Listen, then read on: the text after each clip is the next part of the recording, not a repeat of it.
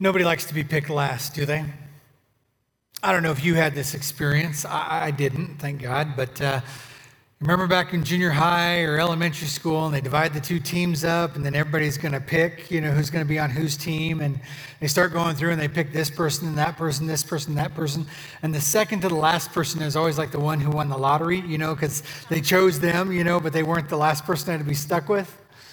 Nobody ever wants to be the last person. Very few times is there ever a benefit to being last. There's almost always the benefit to being first. I had a friend of mine that he was going through a weight loss journey. He was getting to a life of health, and he was sharing some stories with me just about some things, some goals that he was heading towards. This is several years ago. And he was talking about his desire to actually go and walk or run a 5K or a 10K, some sort of race that he would never have thought he could do before.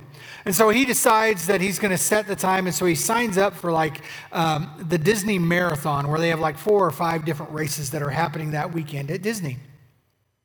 The weekend comes, and we've been sharing a little bit about just his direction, his life, what he's hoping to make happen, and he actually goes that weekend, and he's got the little, the sign, the nameplate or whatever with the numbers on it. He's figured out what he's wearing. He's got his favorite kicks on. He's going to go run or walk or do whatever he's going to do, and comes time for his race. And so the next week time I see him, he comes walking in, and I see my friend. I said, "Hey, how was your race? What was it like? Did you do everything you wanted to do?"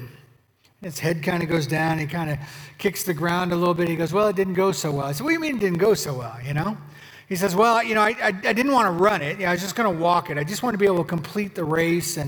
And he says, there's that time, they kind of have the people who, when we first take off, a lot of people just start running, and they're just going full speed. And then there are those of us that are walking, and we're at a pretty good pace. And so for the first while, I was doing okay, but it became very clear that I hadn't been consistent in my working out. I hadn't been consistent in my training, and I was in for a world of hurt. And so I just kind of slowed down. I was just trying to put one foot in front of the other. And he says, they actually set a time limit for what's expected to be able to complete a race, whether it's a mile or a 5K or 10K, whatever it is, or a marathon. And he said, I'm struggling. I've stopped to get something to drink. I'm doing everything to kind of keep my legs limbered up. I'm trying to just put one foot in front of the other. And he said, apparently, the time had passed by which everybody should be done for the race. I said, well, how did you know that? He said, a van comes by. I don't know if you know this, but those of us who can't finish the race in time, they send a nice little courtesy van around, and you get the ride of shame. And I said, really, how was it? He said, it was terrible. It was terrible. I had all these dreams. All I wanted to do was to be able to just finish the race. I said, well, did they take you back to the end? They said, yeah. I said, well, technically you finished. He said, yeah, but that's not what I want. That's not what I hope for. And I began to think about that a little bit today in today's discussion, because so many of us are afraid of leveraging our lives for something else, that we're afraid that there's the van of shame that's going to pull up and pick us up and take us on our journey, right? And I'm so thankful that we worship a God, that we have surrendered our lives to a God who's not a God of shame. He's a God of grace and justice, who loves us deeply. And we're going to look at a passage today that I think helps remind us of God's true character and how then we might live in the world that we're a part of. It's a challenge. It's something for us to apply for our everyday lives. I want to unpack for a moment just the idea of this series, though, that we're in, and kind of give us some framework of what we're trying to understand and what we're trying to capture out of this concept, this series called parables. And when we define the concept of parables, we're talking about fictional short stories with earthly examples to convey a spiritual truth. It's not just a fable, it's not just a moral, it's not just something that we can kind of stick on a coffee mug. It's something that when we grasp and understand its meaning, it should begin to catalyze character change in us. It should begin to grow us and stretch us in ways that we would not naturally grow on our own. But as we begin to understand that parables should evoke a response out of us, they should grab us, they should pull us into the story and then cause some sort of visceral response, we're reminded that parables teach us things that we may not want to hear. It's kind of a gentle way of pulling someone close and letting them know that as we're calling them out, our intention is to really call them up. In a parable, you can begin to see yourself within the story, but also reflect on how your life plays out according to that. And so let's jump into our parable for the day, and we'll just call it the parable of workers in the vineyard, a short story about something, anything other than charity. If you got your Bibles, please go ahead and open up to Matthew chapter 20. Matthew chapter 20, verse 1 is where we're actually going to begin in just a moment. But in Matthew chapter 19, there's a context that's playing out. Jesus has been teaching a young follower. And this follower has kind of asked the question about, how am I doing in my faith is basically what he asked. And you find out that this rich young man is doing well. He's doing so many great things. He's following after God in so many different ways. But Jesus just gives him a challenge to quit relying basically on his own strength and sustainability and just to give it away, to sell it all, and leverage it for the poor, to truly sacrifice where he finds his value, his merit, and put all of his trust in God. And as he finishes that conversation in Matthew chapter 19, he literally just says, the first will be last, and the last will be first.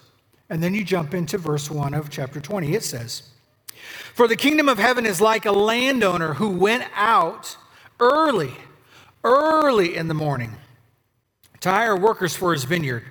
He agreed to pay them a denarius for the day, and then he sent him out to the vineyard. The context is this is kind of the opening thesis for everybody to kind of begin to pull their ears in and listen to what's going on. Now, in starting in this conversation, you begin to see some multiples of scenarios that are starting to play out that would kind of alert those that are listening. But for the Hebrew people, the nation of Israel, they would begin to recognize right out of the gate the understanding of a landowner in a vineyard throughout the Old Testament and other contexts, always pointed in some level to the relationship with God and the people of God. So they're somewhat on their toes. This is going to be a parable that's really going to define for us some new things about God and how our life might be different. But Jesus opens with a phrase that this is the kingdom of God. And the kingdom of God is reminding us of the values that God has that will be lived out in earth. But technically, the phrase here is kingdom of heaven, which is alluding to God's values up there and how they might play out down here. A couple things begin to come to light as we look at this landowner. The phrase landowner at this point is really a phrase that's really more about house owner. It's the concept of his house that he has and the land that he oversees. But it gives understanding that the values of the house, the values of the way this person lives their life begins to permeate everything across the vineyard and all that he owns. So who he is at home is who he is out in public. And so it begins to shape a different understanding of this characteristic. But what is laid out in monetary understanding is part of the key that begins to unlock this parable.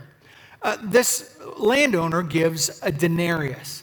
Now, what's important for us to understand as far as a denarius and its value is literally this. It's roughly enough to provide 3 to 6 days worth of sustenance for a home, obviously depending on how large the family is, right? If you've got no kids, some kids, camel, whatever you've got in your household. The denarius was usually enough to provide 3 to 6 days of sustenance for a family. And so you get this picture that Jesus actually opens up with this conversation that there is this landowner who represents the kingdom of heaven and its values. And what he's doing is he's beginning to engage people to work in his vineyard and providing part of their sustenance, their very strength for living in life. And the question begins to come this. Is this a story of the nature of God or the nature of God's people in the workplace? That's the question that begins to get answered. We're really just looking at a parable about this is who God is, or are we looking at something about this is how we should therefore live our life? Here's what it says. Let's follow along in verse 3. It says this. About 9 a.m, he went out and he saw others standing in the marketplace doing nothing. He told them, you also go and work in my vineyard, and I will pay you whatever is right. That word right is also best translated as just or appropriate. So they went. He went out again about noon, and about 3 in the afternoon, and did the same thing. About 5 in the afternoon, he went out and found still others standing around. He asked them, "Why have you been standing here all day and doing nothing?" "Because no one's hired us." He said to them, "You also go and work in my vineyard." Now, I want to pause here for a second, because sometimes we put on our American glasses, our capitalist glasses, and we start to read into texts, and we start to assume what's maybe happening in the culture and the dynamic of this day, right? Right? And it's always important to understand that Jesus is neither Marxist or capitalist, Democrat or Republican. Jesus is always idealistic and pragmatic. That's his nature. So as you're reading this, some of us, maybe we start to think about these day workers and what might be going on. And you see this guy who owns a vineyard, and he goes out early in the morning, like 6 in the morning. He gets started with his work, and he goes back into the marketplace, and at 9 o'clock, and at noon, and at 3, and actually at 5 o'clock, roughly about when everybody's winding up for the day, this worker goes out, invites people in, and says, "Hey, you go, and I'll give you what's just. I'll give you what's appropriate." Now, what's intriguing is if you're a day worker in this environment, you would know each other a little bit. You would have a relationship. You would understand on some level what's going on at this point. You know what time work comes. You know what time things play out and what a work day would be normal too. But Jesus doesn't qualify in this parable that somebody showed up later to work because they had a sick kid and they had to get their kid taken care of before they could go to work. It doesn't say that somebody finished their other job and came back later in the day to pick up more work. None of that gets explained why or how, except this. They are looking for jobs, and nobody had hired them. That's why they're there, okay? First service, I got a little more intense on that, so I've relaxed a little bit, okay? So just want to make sure that we don't impose on the passage maybe what we think from our own capitalistic perspectives. Here's what it says then in verse 8. When evening came, the owner of the vineyard said to his foreman, "Hey, call the workers and pay them their wages, beginning with the last ones hired and going to the first." The workers who were hired about 5 in the afternoon came, and each received a denarius. Your stomach should start to get a little uncomfortable at this point, okay? So when those who were hired first, they expected to receive more. That would seem normal, right? But each one of them also received a denarius. Your stomach's starting to get in knots. You feeling the tension? When they received it, they began to grumble against the landowner. "These who were hired last worked only 1 hour." Insert lazy bums, right? That's kind of what they're saying. "And you have made them equal. You have made them equal to us, who have borne the burden of work and the heat of the day." But he answered one of them, "I am not being unfair to you, friend. Didn't you agree to work for a denarius? So take your pay and go. I want to give the one who is hired the last the same as I gave you. Don't I have the right to do what I want with my own money? Or are you envious because I'm generous?" So the first will be last, and the last will be first. Or the last will be first, and the first will be last. Jesus drops the mic, walks off, and everybody, right? I mean, you see a scenario here. I mean, Jesus probably should have hired, for this worker, somebody who would navigate, be a project manager. Here's how it's appropriate to handle the business of the day. Here's what's appropriate for you if you want to miss out on drama. If you don't want to be the person that gets all sorts of people upset with you, make sure that you do this. But understand that the kingdom of heaven, the portrait that's being portrayed, is one that is just and right. It's a picture of equality and equity. And the conversation begins to stir up something that in the tension of those who committed from the early portion of the day to do as asked, somehow now they feel like they deserve more because those by which this landowner has been gracious towards, they received the same amount. But Jesus says, hey. Isn't it the landowner's privilege? Isn't he the one who gets to determine what an appropriate wage is and to honor all people? Well, I don't know. Is it? And what's it say about us? What's it say about us when we're the kind of people who feel like we're entitled to more because we did what was asked of us? The challenge of this parable becomes really perplexing in a lot of ways. Most of us, we want to begin to look at it. This is just a story about God's generosity. It's about God's salvation, and God just gives love to everybody. And so this is what we should bask in. Let's just make it some giant spiritual sandwich, and we'll all just go home. And yet, there's some real truth underneath this that Jesus is talking to real life people who work in a marketplace, understanding that there are people in the cracks and crevices of the community, understanding that Israel already had the character and habit of leaving some of the wheat and grain and grapes along the edge of their vineyards and fields for those who did not have. And he speaks of a character of God that goes above and beyond. And we would think this would be good news for all of us. But it's the very practical, real-time, real-life stuff that makes us go, I don't know. I don't know what that would be like to live in a world that an owner would invite people in but continue to keep being, that would just mess up the whole system. Everybody would want to work for that owner. Yeah, that's probably true. Everybody would want to be a part of that owner's business. Yeah, that's true. But the picture that gets painted of God is one of both equity and equality. And so you ask the question, what's the question? Is this a story of the nature of God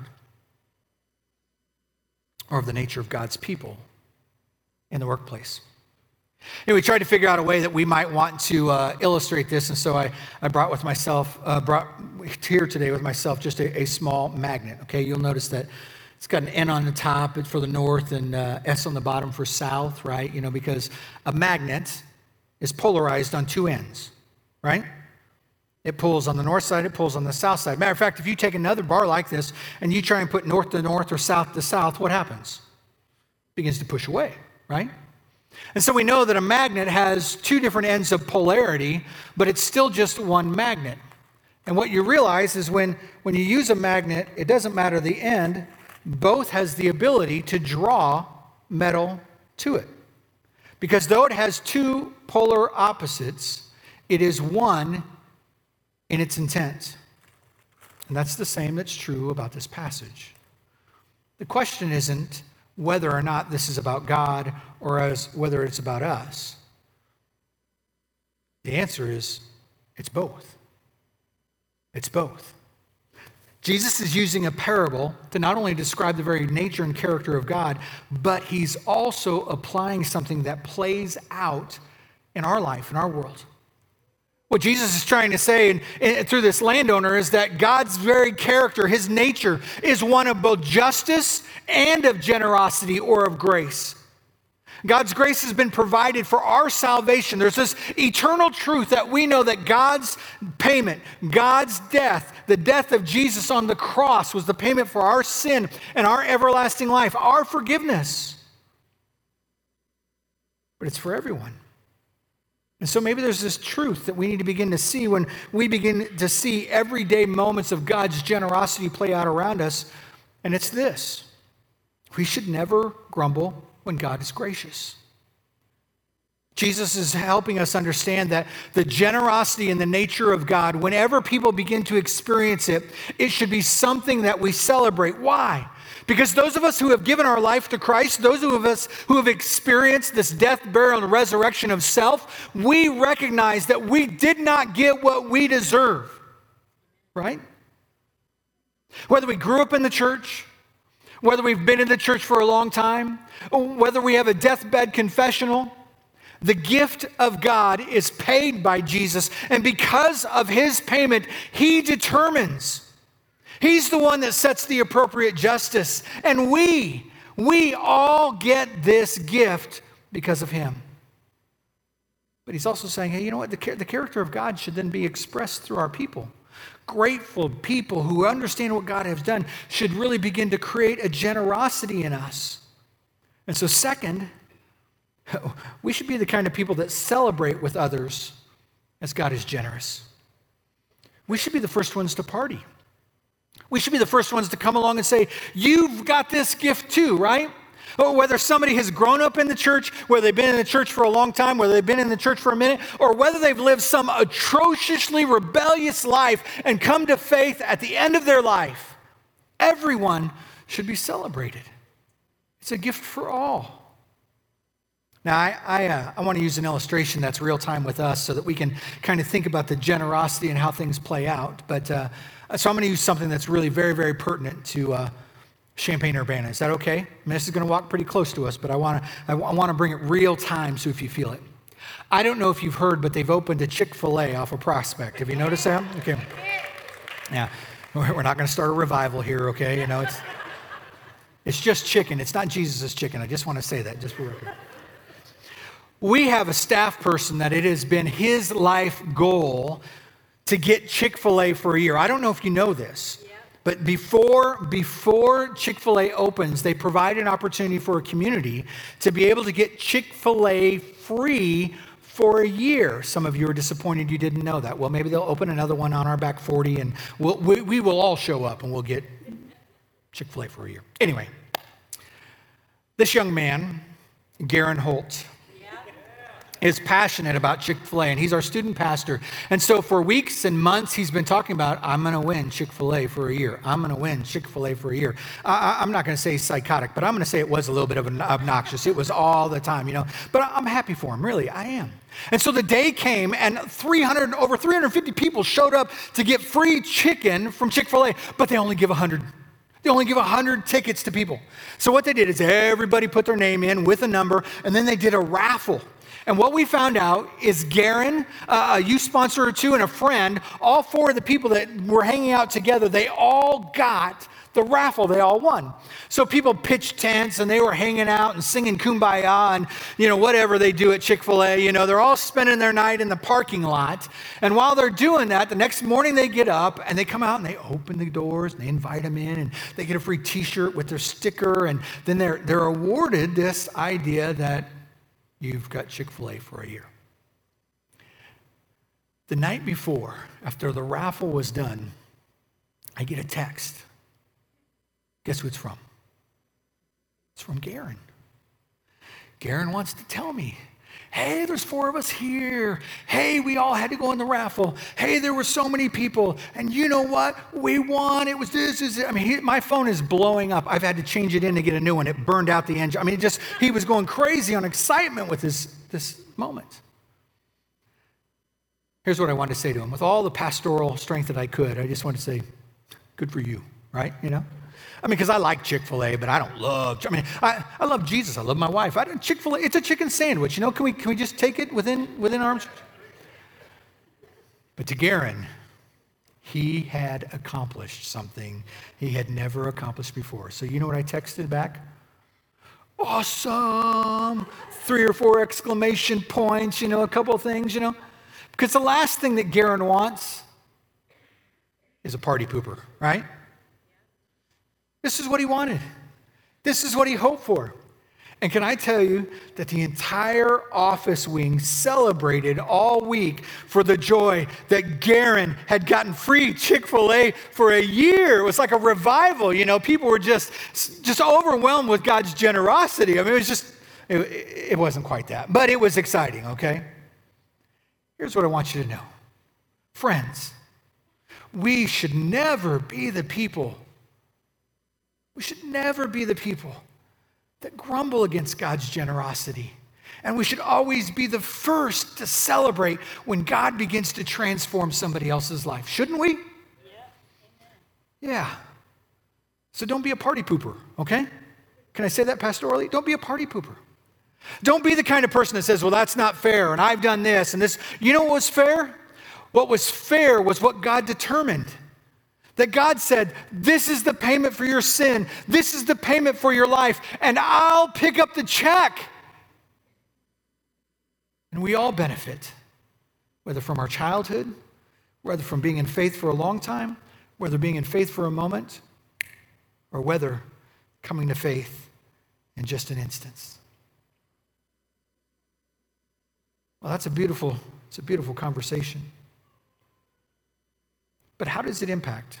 How does the generosity of God influence our lives? I mean, isn't that the real brass tacks? If it's not just about one, if it's about both, how does it change your lives? I mean, gracious generosity is what should be compelled out of our lives. We should be the kind of people that we walk around understanding that all that God has done for us, that all that we have and all that we are, we should leverage our lives back in ways to serve and care for people. Oftentimes we'll preach a message like this and we'll say something like, oh, you should buy someone's coffee in the drive-thru, and that's nice. Or you should buy somebody lunch to say thanks for something special they did. Or maybe you should send a card just to tell your appreciation to maybe how somebody's impacted your life. And all those are good.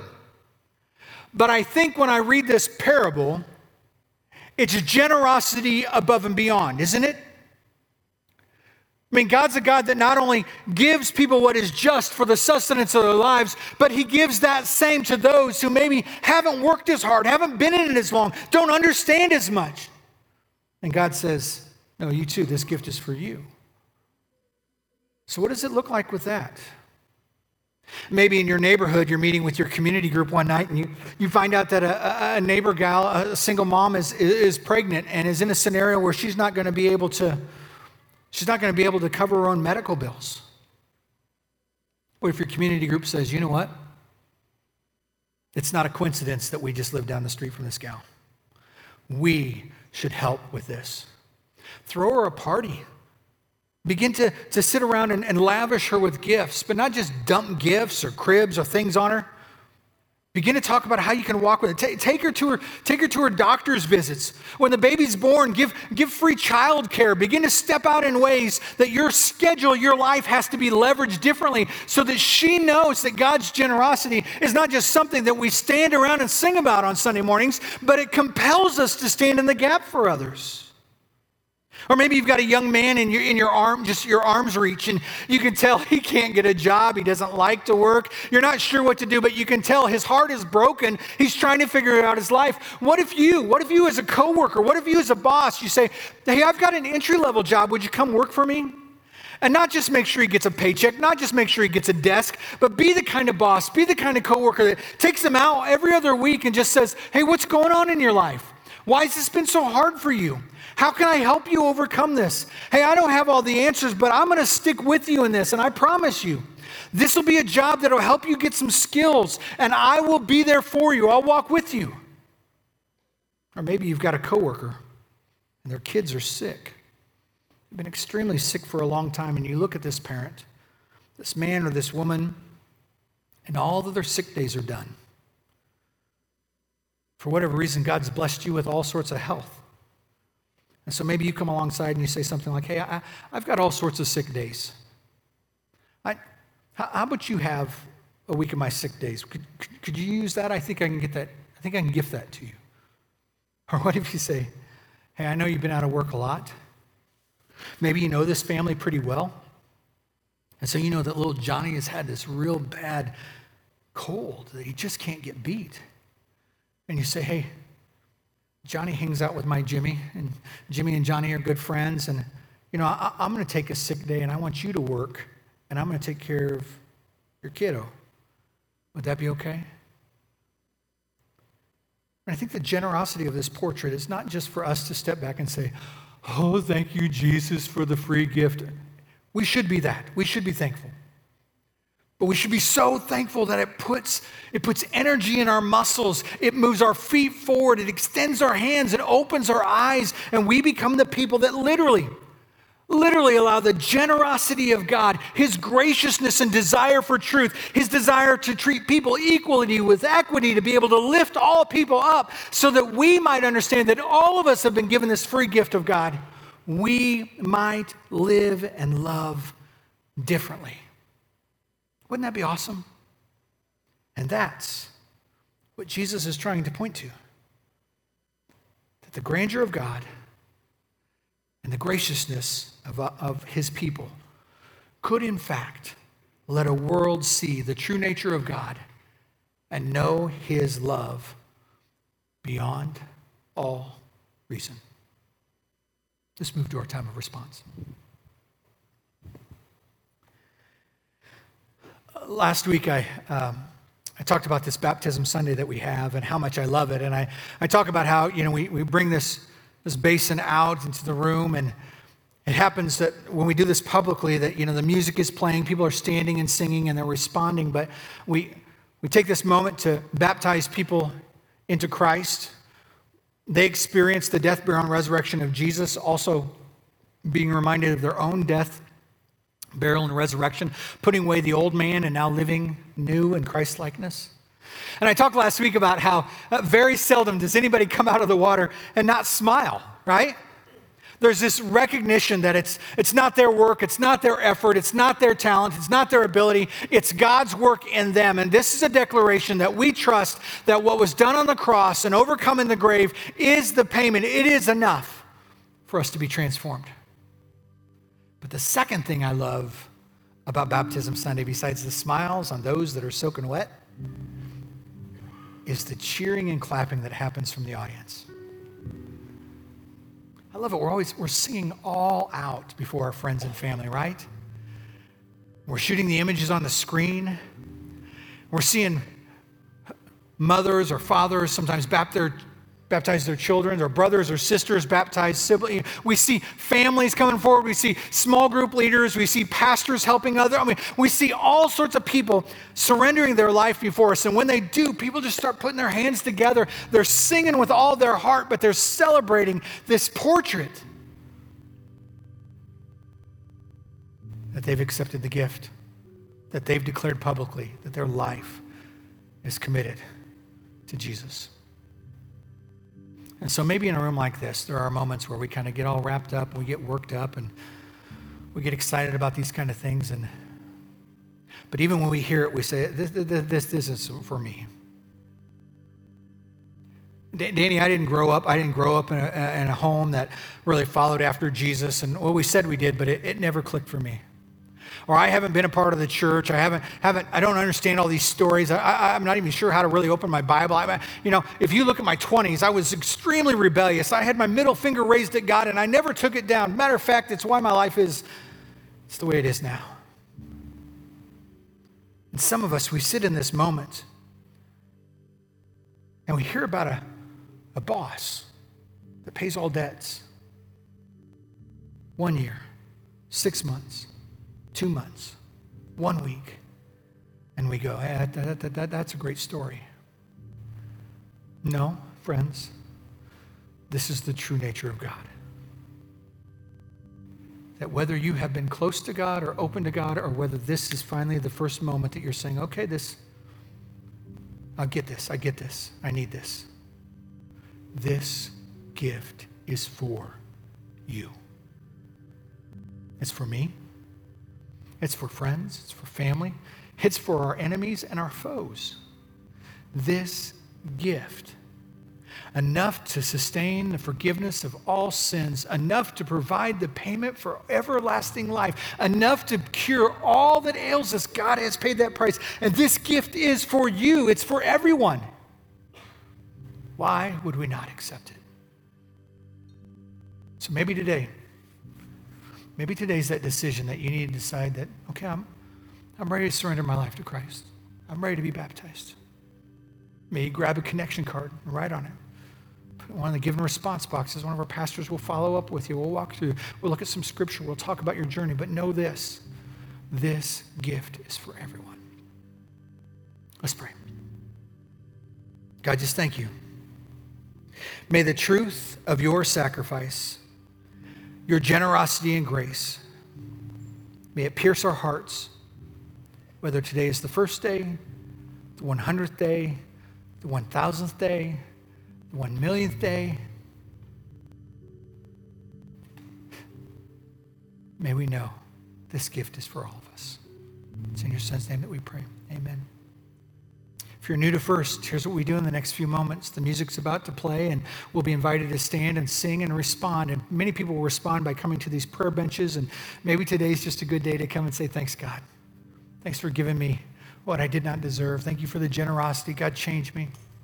Many of us will go to these 6 tables around the room where there's bread and the juice, and we're reminded that Jesus said, this is my body broken for you. This is my blood poured out for you. And the bread and the juice, we'll eat that, and we'll be reminded that it was Jesus' body that was broken for us, his blood that was shed for us. And we will commemorate and celebrate God's work in us and through us. And others of us will respond. Maybe we'll fill out a connection card. Maybe we'll grab one and there's a decision of faith or a prayer request or something, and we'll take it to one of these 4 give and respond boxes, and we'll invite people into our life to either help us with our journey or help us with our prayers or help us with decisions that we need to make. And others will give us our tithes, our offerings, whether through the Give app or through whatever. But may we respond in this moment when we're ready to respond back to God so that his generosity compels us to a graciousness to a world like they've never seen.